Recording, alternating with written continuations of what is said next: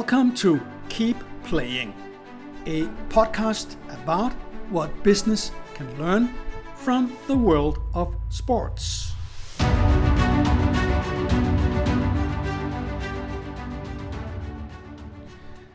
I love sports.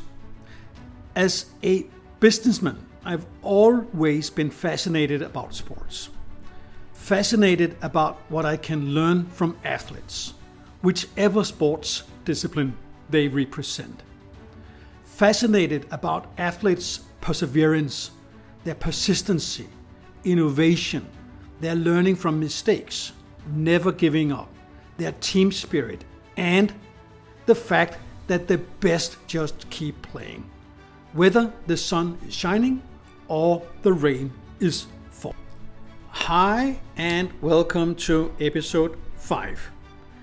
This episode is about Katherine Switzer, and I have called the episode for Disruption.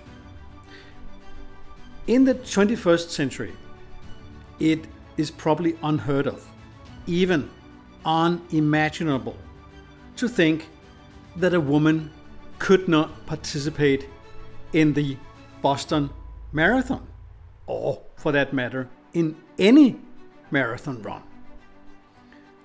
But despite the rules not stipulating anything against female participants, when Katherine Switzer, as the first woman ever, ran the Boston Marathon in 1967, during her run, race manager Jock Semple repeatedly assaulted Switzer, trying to grab her competition number and stop her from competing.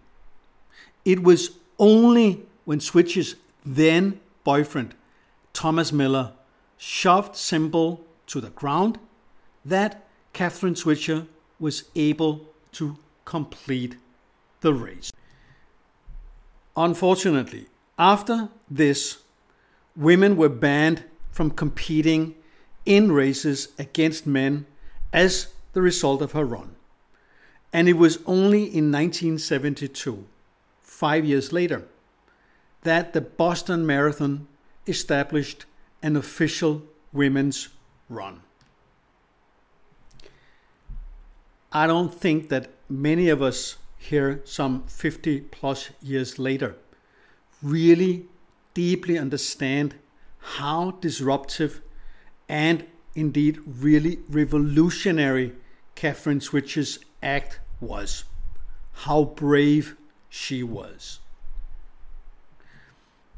And remember, the fact that women were not explicitly forbidden to participate in the run was only because nobody ever thought of women even trying to apply to participate. Women were deemed unfit and too frail to run a marathon. So, indeed, when Katherine Switzer did appear, it was a real shock, and certainly to the men organizing the marathon. And despite Jock Semple's attempt to physically pull Katherine Switzer out of the race, she managed to complete the race and thus very clearly demonstrate that indeed a woman was capable of completing a 26-mile or 42-kilometer run.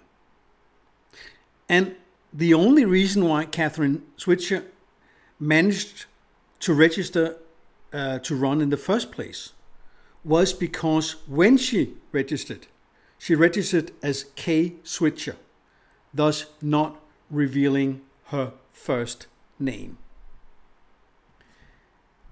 Many years later, in 2011, Katherine Switzer was inducted into the National Women's Hall of Fame for creating a social revolution by empowering women around the world through running. Her bib number, or her competition number, 261, is forever her number.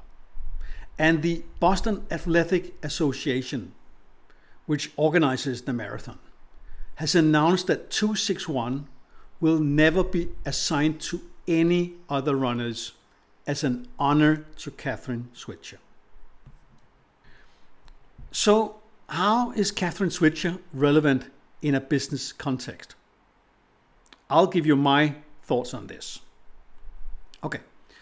When businesses talk about disruption, most of the time, it's really more incremental change than profound change.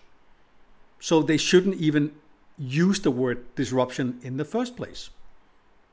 And it's because businesses are often too risk adverse to pursue deep change and embrace true disruption.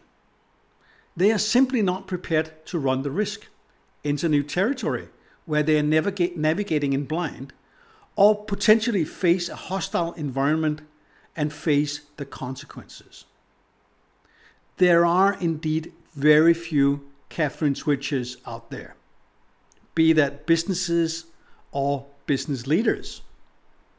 And certainly once established and running a stable business, why run the risk of a severe beating or public frowning?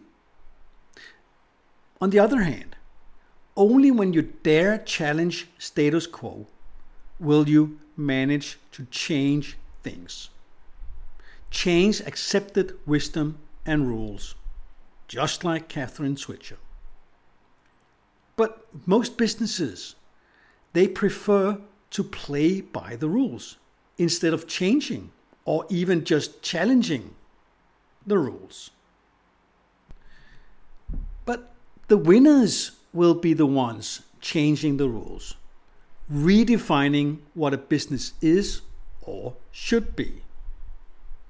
You want to be a follower, forever finding yourself in the shadows of others? Or do you want to change the game?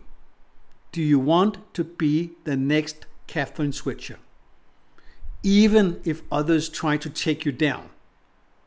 Do you want to be the next competition number 261?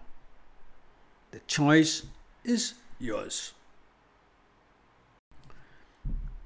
All right, all for this time. So, end of episode 5. In next week's episode, you will meet another female runner, Florence Griffith Joyner, also known as Flojo. And I have chosen to call this episode for branding. So, hope to see you again next week. All for now. Bye bye.